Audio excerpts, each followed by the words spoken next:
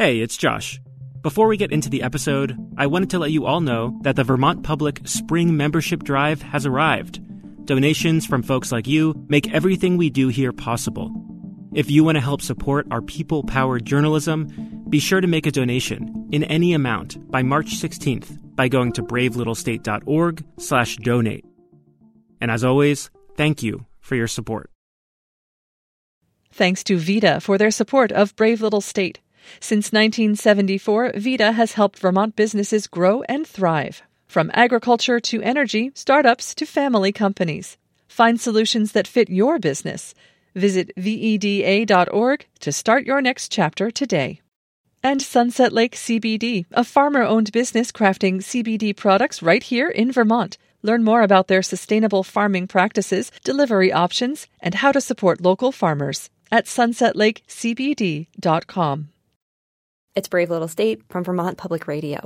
Sometimes plans go awry. That seems to be happening a lot right now. And no, this is not an episode about the new coronavirus. Instead, we want to give you an update on a question that won in one of our recent public voting rounds. That's where you tell us what you want us to cover. Here's Emily Corwin. In January, listener Julie Corwin joined the ranks of winning BLS question askers. Yes, her last name's Corwin. No, we're not related. I have passed by the camel a couple of times, not too often, but every time I passed by, I just got happy and wondered, was that a camel?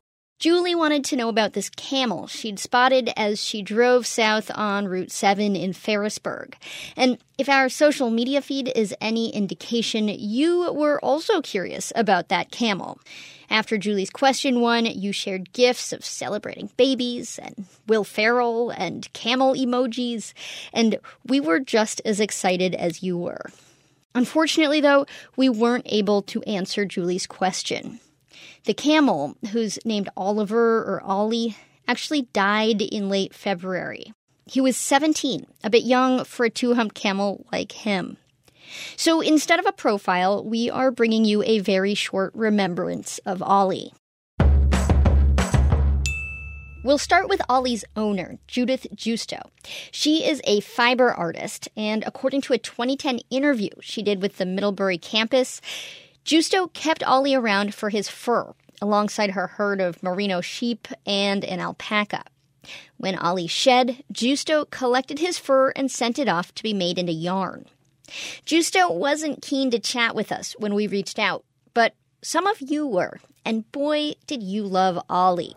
When I was in nursing school, here's Emily Berry. My friend Alice and I used to commute from Burlington all the way to Castleton, and we would always drive by Ollie the camel in the morning. And on big test days, we would look to make sure Ollie was out, because if he was, it meant we were going to do well on the test.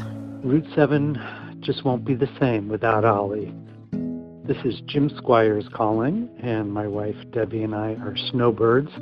Whenever we return to the state, we always crank our heads to the right to look for Ollie, and we'll be sad to know that Ollie's no longer there. We'll send you off with a final thought from Julie Corwin, our question asker. He was really loved by a lot of people. I think I saw when my question was up for voting, a lot of people really wanted to hear more about him, and people were sort of shouting out their love for him. And so I think he will be missed, and he was really sort of an icon. Rest in peace, Oliver. Vermont will miss you. Next week, we'll be answering a question from Sue LaRue. It came in second after Julie's. How many kids in Vermont are homeschooled, and what are the regulations surrounding homeschooling? If you want even more Brave Little State, you can sign up for our occasional newsletter at bravelittlestate.org. I'm Angela Evansy. We'll be back soon. At a time when information continues to come at us faster and faster, sometimes you need to hit pause and rewind. NPR's Throughline takes you back in time to the source of the news stories filling your feed. Find NPR's Throughline wherever you get your podcasts.